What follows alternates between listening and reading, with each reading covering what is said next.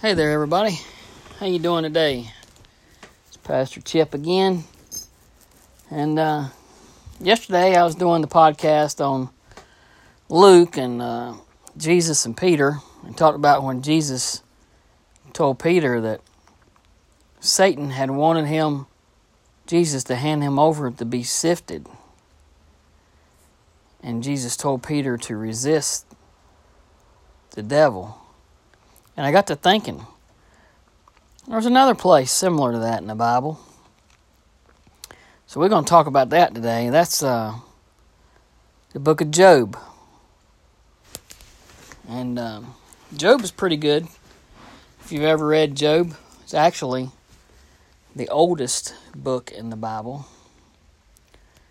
A lot of people think that the Bible is compiled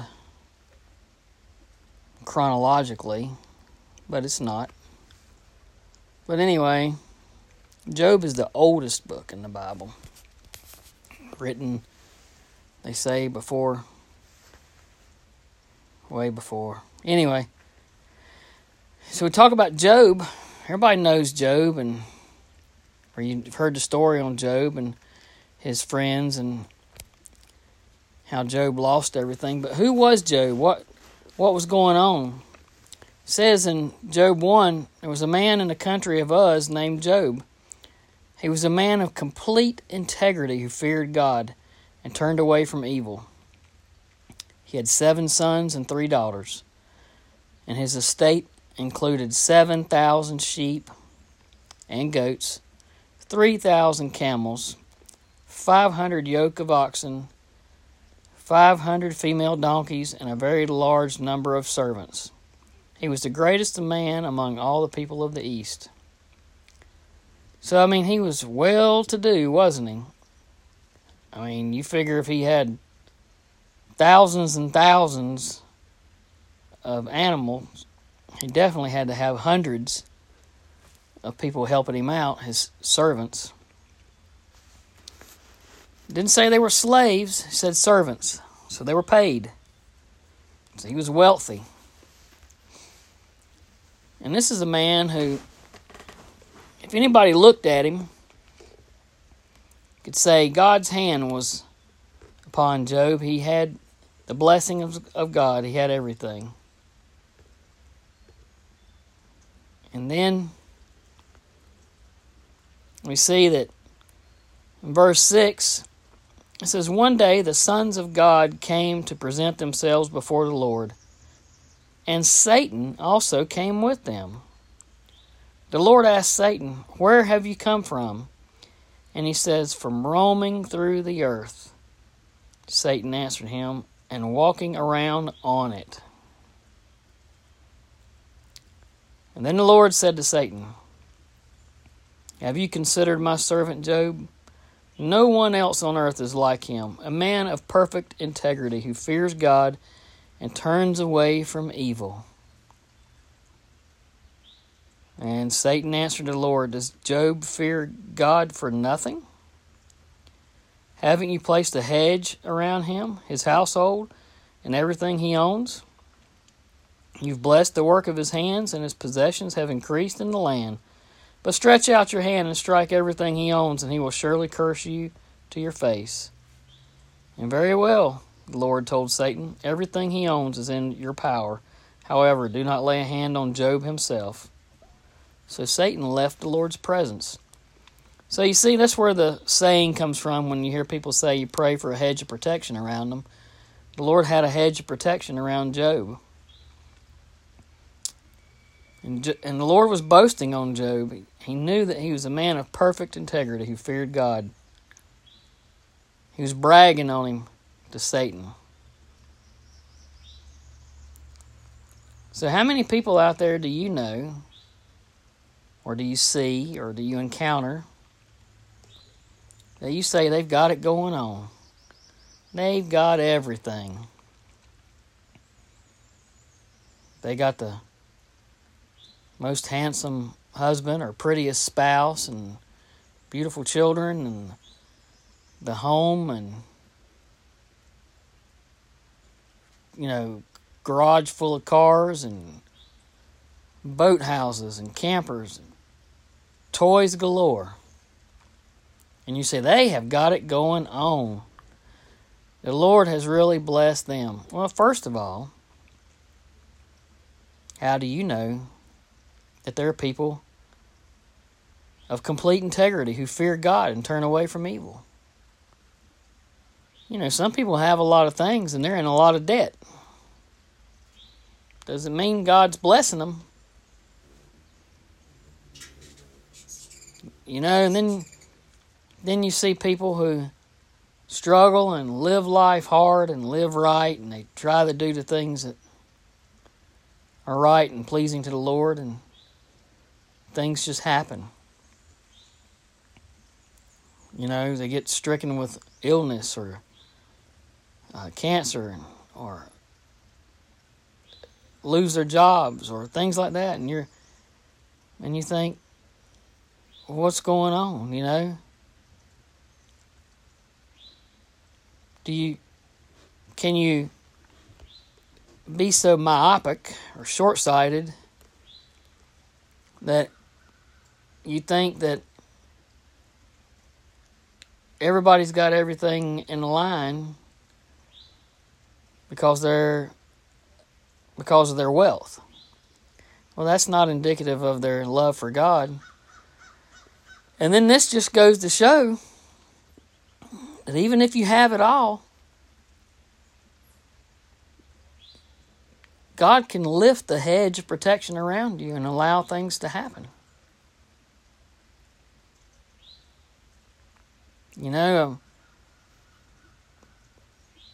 there are a lot of things that just happen around here and are unexplained, and we wonder what's going on. But the bottom line that we talked about in Luke and here in Job is that Satan is running around on the earth. Satan has control of the earth.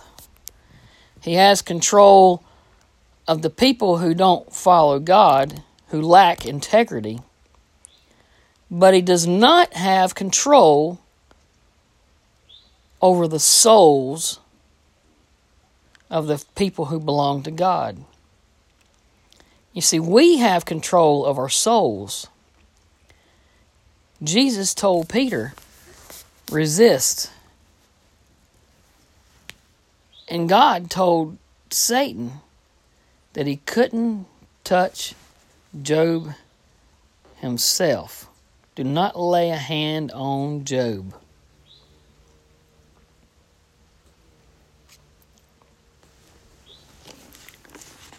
So, if we go to 1 Peter 5:8, it says, be sober-minded, be alert. Your adversary, the devil, is prowling around like a roaring lion, looking for anyone he can devour. Resist him, firm in the faith, knowing that the same kind of sufferings are being experienced by your fellow believers throughout the world. Nobody who's a fellow believer around the world is immune to Satan and his temptations. I think I said something the other day, reminds me of that old Flip Wilson comedian. He used to say, the devil made me do it. The devil made me do it. The devil didn't make you do it. He just put the temptation out there and made it sound good. You chose to do it.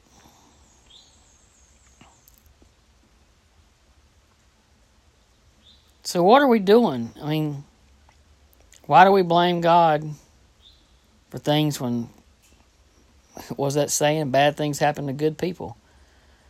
It's not God's fault. Satan rules the world, and Christ rules our bodies. And it's a constant battle going on between good and evil. It's never ending. And if you throw in the towel and give up, And then you're going to pay for it for the rest of eternity. But if you resist, like Job resisted, the sufferings that we go through here on earth is a momentary setback compared to an eternity in heaven of joy and happiness.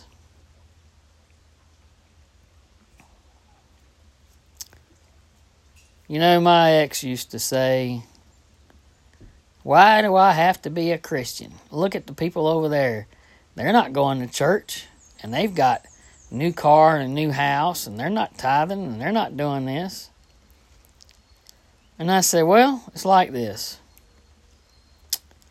Everybody gets an inheritance. And then God says to you, it's up to you. How do you want to spend it? And a lot of people say, I'll take my inheritance now, and I want to live like kings.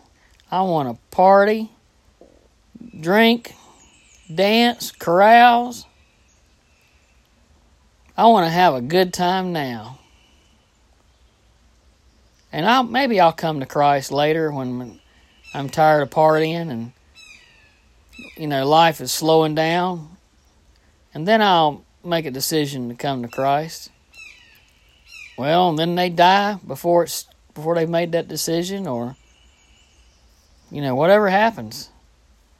And they spend eternity paying for that inheritance.